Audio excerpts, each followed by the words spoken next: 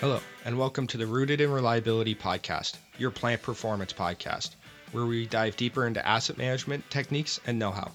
I'm your host, James Kovacevic, and I will be your guide to achieving industry best practice. The Rooted in Reliability podcast is here to provide you with the insights to improve plant performance and deliver bottom-line results to your organization.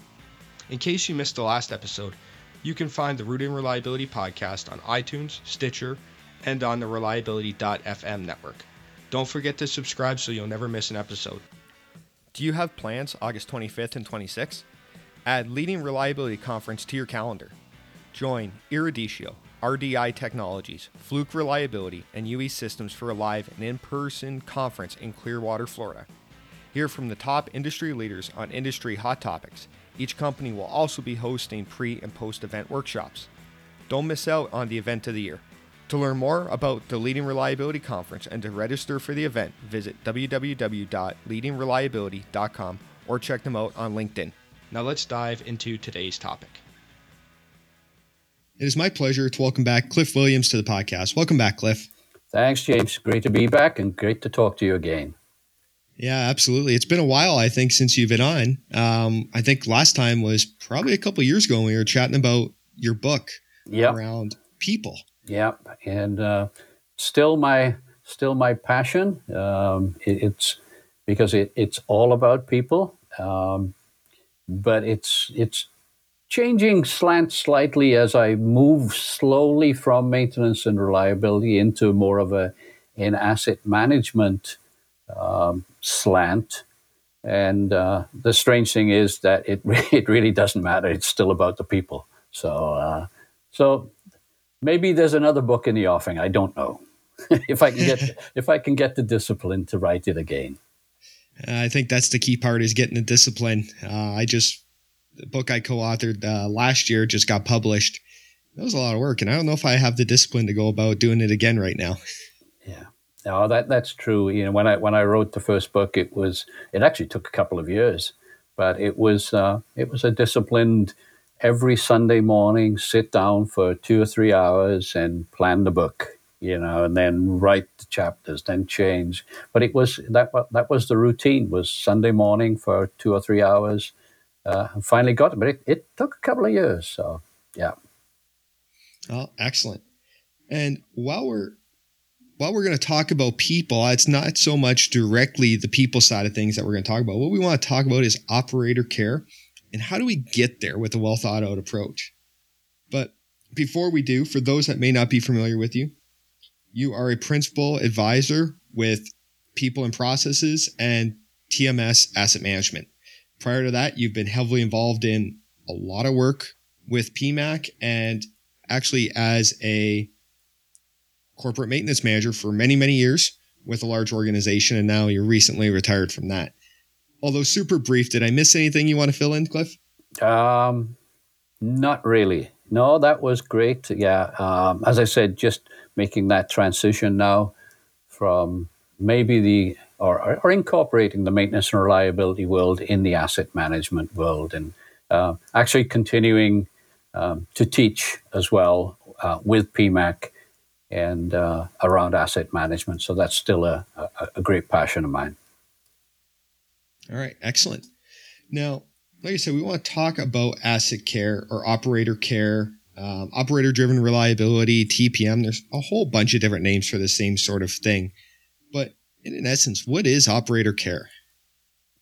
That's you're absolutely right. There are a lot of different titles: ODR, operator-driven reliability, operator care, TPM, and they're all slightly different though.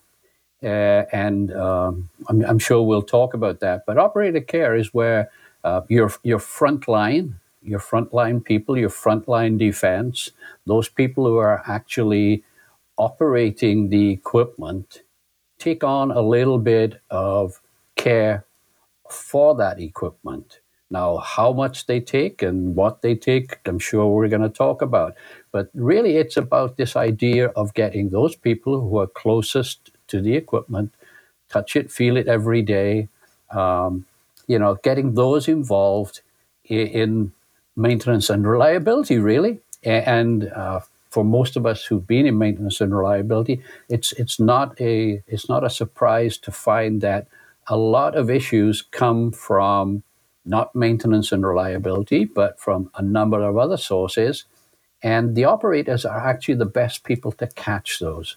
So it's getting the operators to start to take on some care of their assets. Hopefully that explains it. Yeah, I think it does. We want them to have some care of their assets. The way I've always kind of related it is we want to convert car renters to car owners. Yeah. It's one of the favorite ones is, would you as a car owner just take your car to the garage and say to the mechanic, yeah, fix it. We're not going to tell you what's wrong with it. We're not going to tell you how it's running. We're not going to tell you all these things. We're just going to take it to the, and when you're, looking after your vehicle, you're not going to make sure it has oil. You're not going to make sure the tires are supporting the vehicle. You do that basic care. And that's really what we need to transfer into the shop floor, whereas the old approach has been, we operate it, you maintain it, and break down that barrier. Yeah, and I think those barriers, go a lot of different ways, whether it's, operators submitting work requests to get things done and maintenance saying, oh, that's stupid, I don't want to do it. Or, maintenance asking operators to do things a little bit differently so it doesn't induce failures. And they say, oh, you know what you're talking about. It's a lot of those types of things I think that this will really impact. It definitely will. And even though the topic is operator care, it's not just about operators. Come back to the idea of people and things like that is, as you just described, it's people interacting, it's people being accepting, it's people changing, and we get into change management and all of these other things so it's 2 words, operator care. It's a huge undertaking though. And it really is a lot of change for a lot of people. It's not a case of just, okay, well, there we are. We've given the operator something to do. It can't be that. Yeah, exactly. Now, you alluded to it. How does operator care differ from, say, autonomous maintenance or TPM? That's one of my favorite little bugbears. I've been very lucky over the years in my career in that I worked for an organization that had embraced TPM, Total Productive Maintenance, and actually certified to the Japanese Institute of Planned Maintenance certification, and that is the kind of governing body or the qualifying body for TPM. It's JIPM, and people can Google that and find it. But that really shows that autonomous maintenance is very much a part of an operating context. But it's not just one part. It's only one part, but it's not all that is required. And when we look at autonomous maintenance, it can only succeed if it goes hand in hand with things like the planned maintenance group, like the education and development group, there are a number of groups, or pillars as they're called in TPM, that have to be there. And it really is an operating context. It's the way you run your business. ODR, or operator care, is a little bit less focused than that. It is looking at the role of the operator and changing the role of the operator a little and changing the role of the maintenance people a little to get it so that we have that front line, the first line of defense, able to react and help, with maintaining sort of the production levels that you required. One of the things that I've seen is that it doesn't, operator care or ODR doesn't change the culture of an organization anywhere near as much as if you're going to go into autonomous maintenance, because autonomous maintenance it will be a culture change for 99% of organizations because it involves all of these other pillars. It involves everyone at the facility, whatever you may be, whereas ODR or operator care can still be contained in the operations group and the maintenance group. So they're similar, but very, very different in intensity. And I guess that's what we're looking at. Okay, so it's the intensity that drives it. Then where should we use, say, operator care or ODR versus autonomous maintenance? Is there certain things that tell us when we should use either one? I don't know if there's certain things, but from my experience, there are certain environments. And this is kind of where they get separated in that. With autonomous maintenance, you tend to find that autonomous maintenance is really best suited for organizations that have lots of contact points between operators and the product and operators and the equipment. If you think about a paper mill, you have 3 people sitting in a control room, and that mill is totally controlled by the DCS. Everything that's happening is computerized. It's all there. And then you think about if you're working in a cookie factory like I was, and you've got hundreds of operators, and you've got hundreds of wrapping machines, and you've got hundreds of changeovers, and you've got all of this interaction between operators, the product, and the equipment versus people who are actually in a paper mill, in a steel mill. These are my, or the chemical company that I just left, where people are actually operating a system, a computer system. They're not operating equipment. They're operating a computer system that is operating equipment. So their interactions with the product and the equipment is not as much. And that tends to lead to having ODR or operator care, because it's not that you don't get that huge benefit from doing the complete autonomous maintenance thing. But when you've got hundreds of employees and literally hundreds of wrapping machines, and you have numerous changeovers, which take a lot of your time, that if you can just improve your changeover time and things like that, then you can really, really drive up your performance and your productivity. Those are the situations where you want to invest in getting the culture to be one of TPM, where everyone understands and is involved. And that really is, for me, always the biggest difference is this amount of interaction between the operators and the number of operators versus someone operating a system, a SCADA system, a DCS system, whatever it may be. The benefit isn't there, the rewards aren't there versus the TPM environment. All right, excellent. Now, putting aside the TPM side of things, more focused on the operator care, operator-driven reliability side of things, what prerequisites are needed to actually be in a position to consider or implement operator care?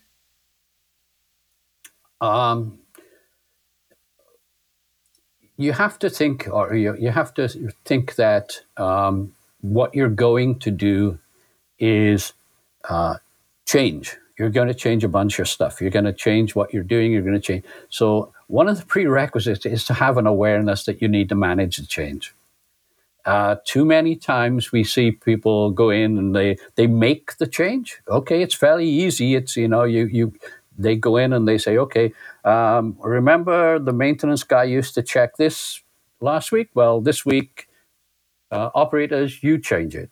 You check it. And they don't manage it. That's not going. It's the quickest way to ruin operator care. So one of the prerequisites is this idea of we're going to manage this change. We're going to manage the people side of things to get it through.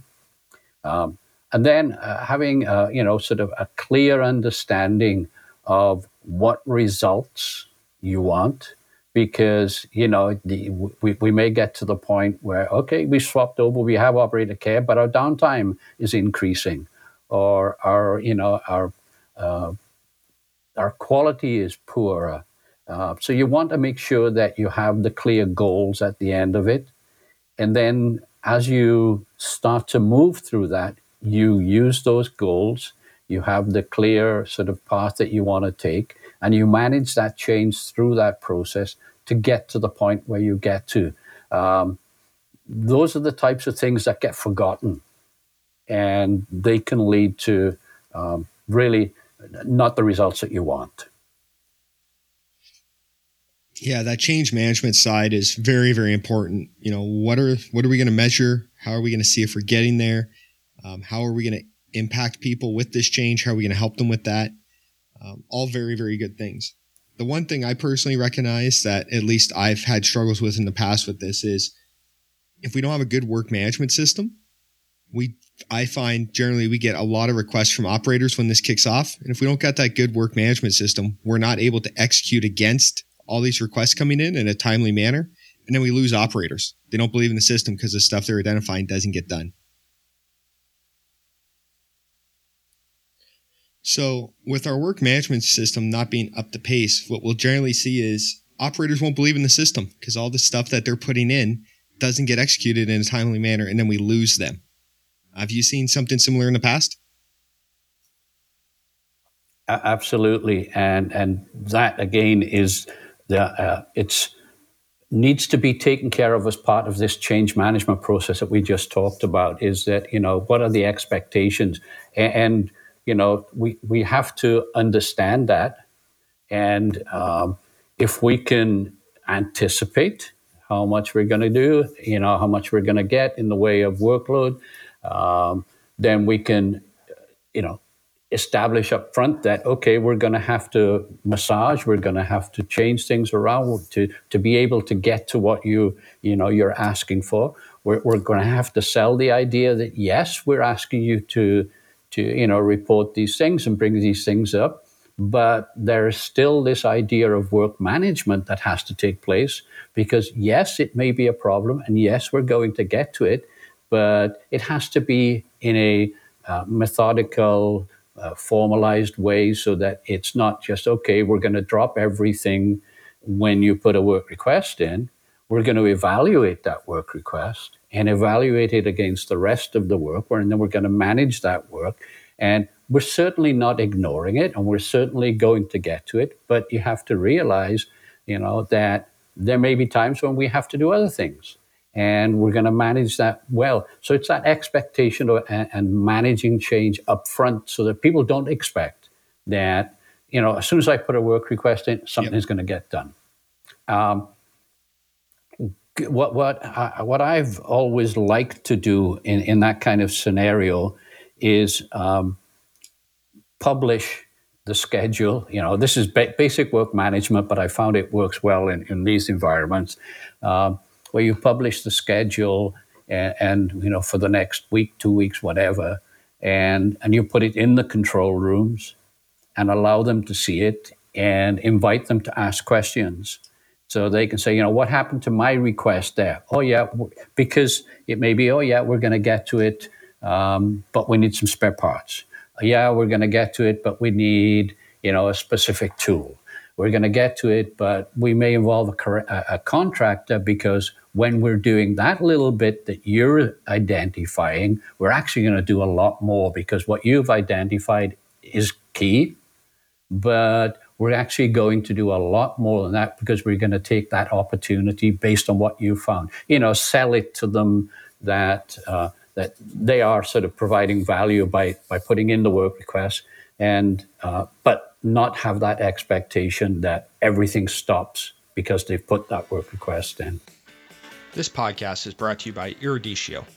Be sure to check out Eruditio's IBL Blended Learning for Maintenance and Reliability Professionals.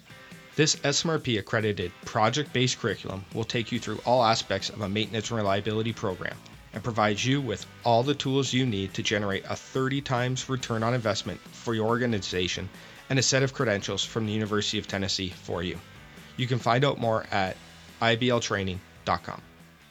Yeah, absolutely. Now, that's part of that planning, that communication that's going on. So what level of planning and communication do we have to do ahead of time before we move forward with this? Do we just kind of kick it off that day and say, okay, here's what we're doing? Or do we have to build up to it and get people excited about it? And how do we build all this stuff?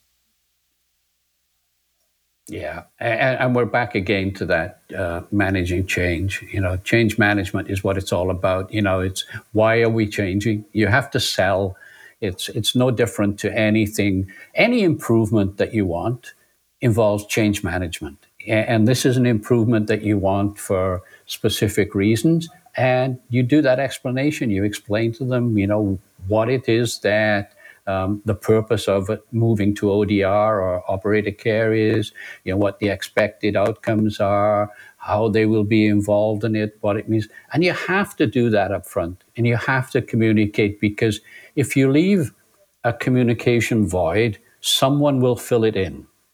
And you don't want that. You want to be the one that are filling that communication void. So the more you can do up front, the more you can anticipate, the more you can kind of figure out where you may get pushback. In some organizations, there are people who will push back. I'm sure you've seen them. I've certainly seen them.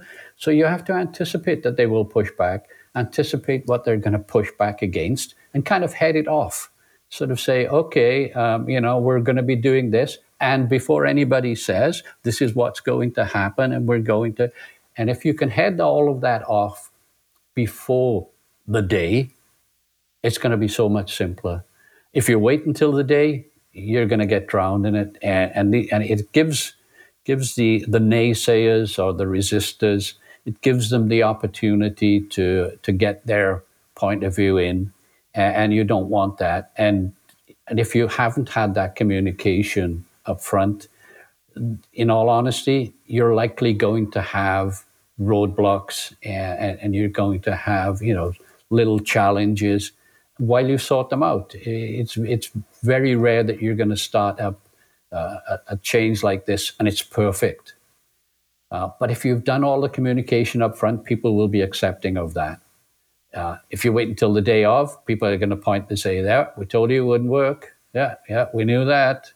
And then, it's that, okay, it's going to take you sort of 10 positive things to overcome that one negative. Absolutely. And, I've seen organizations where they just try and switch who is responsible for certain things on a RACI chart and say, okay, we're good to go. It doesn't work. Like you said, you need that change management behind it. No. Yeah. Oh, yeah. That's the quickest way. That's the quickest way to destroy operator care or ODR, and certainly autonomous maintenance just cannot happen like that.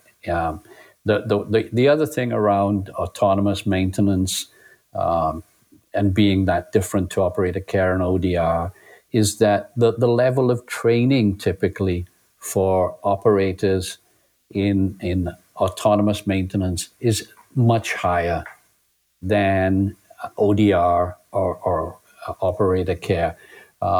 And when we ran autonomous maintenance, we actually enrolled operators into colleges so that they understood how a motor functioned, what a bearing did, all of these things, so that because there's hundreds of them, again, it's this reward that you can get. You're not likely to do that in ODR or OCR. You will certainly do task-specific training.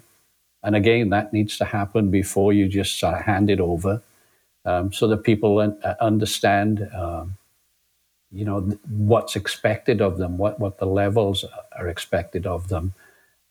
So, yeah, it's just changing names on a RACI chart just won't do it, and just telling people won't do it. No, it definitely won't. Now, with that training piece that you mentioned, does that mean that the organizations that have been successful, they teach the operators not only here's the task that you're doing, but here's why you're looking for these things, here's how you're looking for these things, that sort of thing? So they get some theory and then practical training for their specific or task-specific activities? Yeah, absolutely. And it comes back to something we mentioned earlier about, the goals. What are the goals? What are we looking for? So if you're going to do ODR or operator care, then you're hopefully going to get better availability. You're going to get better planning and scheduling because now you're catching things long before they fail. So you look at what are the goals, and in autonomous maintenance, it's throughput most of the time is sort of number of packs or packages or cartons, what have you. But giving them those goals and letting them sort of understand those goals and the why, exactly what you just asked, is that why. This is why we are doing it, and this is why it's important, and this is reason that, why we are training you on doing these things. Absolutely have to have the whys and not the whats. If you do the whats, you will likely struggle. Have to do the whys. Absolutely. All right, excellent. Now, what similarities have you seen between organizations that are successful with operator care? Are there certain things that you've seen that kind of, sets them up to be successful with this? Yeah, and again, it's that starting point, and the starting point is the culture. And if you have an organization where you've always had an engaged culture or a collaborative culture or a culture where people's opinions have been respected or they would, they've been welcomed and things like that, then they're more open to change. The culture where it's command and control makes it very, very difficult. We get what you normally get with command and control, and that's sort of bare compliance. People will say, yes, I'm doing these checks, I'm doing these, this new ODR, I'm able to do all of these things. But in those command and control environments, there may be something that really is important, but because command and control only told them to do this, they do that. And they don't look for these other things. If you have that collaborative and engaged and sort of supportive culture, then people are actually trying to build. And that's another thing that you find is the difference, is that those organizations that have been engaging and collaborative, you find the operators want to take more and more. In a command and control environment, the operators are going to do the bare minimum. And they're not even going to do it necessarily well. They're going to do it because they were told to do it, not because they see value in it. And so they're not going to suggest that they take on more. And that was one of the things that definitely stood out when we did autonomous maintenance, was the operators really wanted to take on more and more and more. And then it became a case of, how do we manage the maintainers now? Because the operators want to, it could be viewed as the operators want to take my job. But what we did with that was that we looked at what the maintainers were doing, and we said, okay, remember these projects that we've always wanted to do, we thought we could do? Yep, now we've got the time to do them, because now the operator is taking on. So you're actually going to, as maintainers, you're going to give us your value added. Your value added is not required in setting up a machine when you can use gauge blocks, things like that. And an operator can do that, and it'll be as successful as a maintenance guy doing a changeover. So that's a big difference, is that culture. And as I say, when you see those collaborative and engaged cultures, you find that ODR, operator care, and autonomous maintenance works so much better. All right. Excellent. Yeah, I agree. Definitely have to have all those pieces in place to make it work. Now, is there any other words of wisdom you want to share with operator care that we haven't quite yet covered? I just reemphasized your point about the why is again, You have to tell why. And the other thing that quite often gets forgotten, believe it or not, is this training aspect. Is okay, we're going to do this. We can take operator care. It doesn't have to stop just at taking readings and things like that. We used operator care in the chemical industry that I worked at, and operators would change gaskets on pipelines on specific products. Now they wouldn't, if it was chlorine, they weren't going to do it. But if it was water, they maybe change the gasket. And I have to explain a little bit more about our situation. But at the chemical company that I work for, we only actually manned maintenance Monday to Friday, 8 till 4.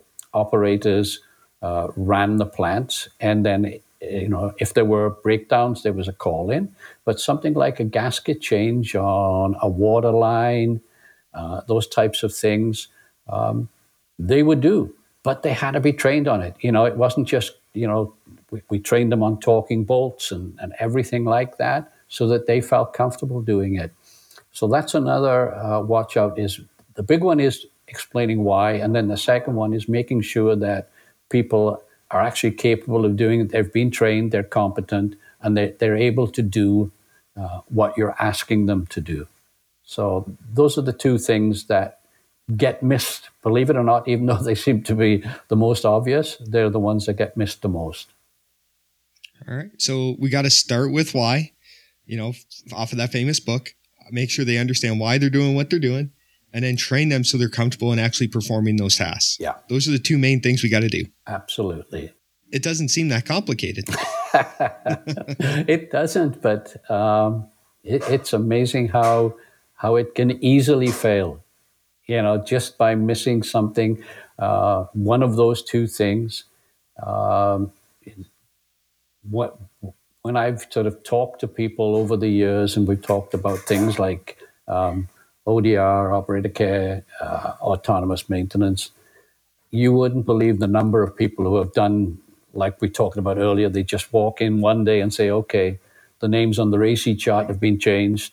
It's your job. Go do it. And then they wonder why it fails. It shouldn't be that complicated. No, it shouldn't. But it is. So what would you tell those who are looking to make the shift? Where do they start? What's the first thing you want them to do when they're looking at moving towards operator care? Again, just from when you're thinking about this, is actually evaluating, the need, so that you can understand exactly why it is that you're doing this.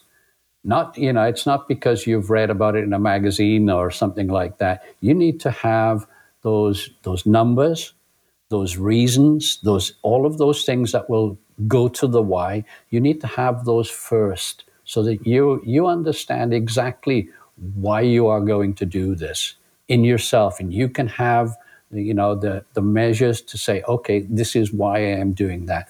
And that will allow you then, as time goes on, to say, look, it's working because we have all of those things. But if you don't have these specific things that you expect out of it, you're not going to know whether it's successful. And if you're not going to know whether you're successful, you're not going to be able to hold people accountable for being successful. So that first thing that you really have to do is lay the groundwork as to what is the purpose of this change? What are we expecting out of it? How do we expect to get it? And how will we measure it? Getting that up front again for yourself, if you're thinking about it, it will allow you then to have this, have a 5-minute conversation with people to explain, rather than, a 2-day seminar. If you've got it clear in your mind and you clearly understand the whys, then it's easier to communicate. Yes, it definitely is. Well, Cliff, we've been talking about operator care for a while. I definitely appreciate the insights and the focus on the people side of it. I think too often that people side is missed. But before you go, where can people find out more about you, the events you're working on, the activities you got going on, all those great things? I am on LinkedIn 23 hours a day because, believe it or not, there are still people wrong on LinkedIn. I've tried to correct them, but no, I'm very active on LinkedIn, and you're right. I will be doing conferences and podcasts like this. I'm so grateful to get the opportunity, and that really is where I'm living. That's my space at the moment. I would do blogs and things like that with people and processes. So you can read my blogs. There's probably one about ODR on People and Processes website. But that's it. And watch out at different conferences, because I'm certainly not backing down from talking at conferences. It's where I enjoy getting out and networking. So that's where you'll find me. Right. That'll be great. Excellent. And my last question for you, Cliff, what's your favorite go-to resource for our listeners? For operator care for operator care and TPM, it really is JIPM, Japanese Institute of Plant Maintenance. There is so much information out there that will help, and you can. The good thing is that if you have what we've just talked about, you have the knowledge as to the why you want to do things. You can pull examples from JIPM, and they will help you and guide you on where you want to go for moving forward. That really is the best site that I know of, and it's the one that I always go to if I have a question about. I remember we did this when we were doing TPM, but I can't quite remember, what the rationale was. I will go there. All right, excellent. I will make sure to put links to all that, as well as your book, People of Reliability Success Story, which probably is going to give people some insights on how we manage some of this change and how we work with people on getting this to be something that the organization can succeed and sustain in. Yeah, no, it'll be great. And as you said, it should be. It should be easy. It doesn't seem that complicated, but you're 100% right. We do make it that way. All right. Well, Cliff, I want to thank you so much for taking the time to chat to us today about this. Definitely appreciate it. And it was good talking to you. Yeah, it's great talking to you, James. Look forward to doing it again sometime. I would like to thank you for listening and remind you that you can always find out more on maintenance, reliability, and asset management at www.eruditio.com and by following our blog. The Rooted in Reliability podcast is a proud member of the Reliability.fm network. I'd like to ask you to please rate and review this podcast on iTunes or Stitcher. It ensures the podcast stays relevant and is easy to find by like-minded professionals. It is only with your ratings and reviews that the Rooted in Reliability podcast can continue to grow. I thank you for providing this small but critical support. We'll see you next week when we dive into another burning topic with Rooted in Reliability, your plant performance podcast.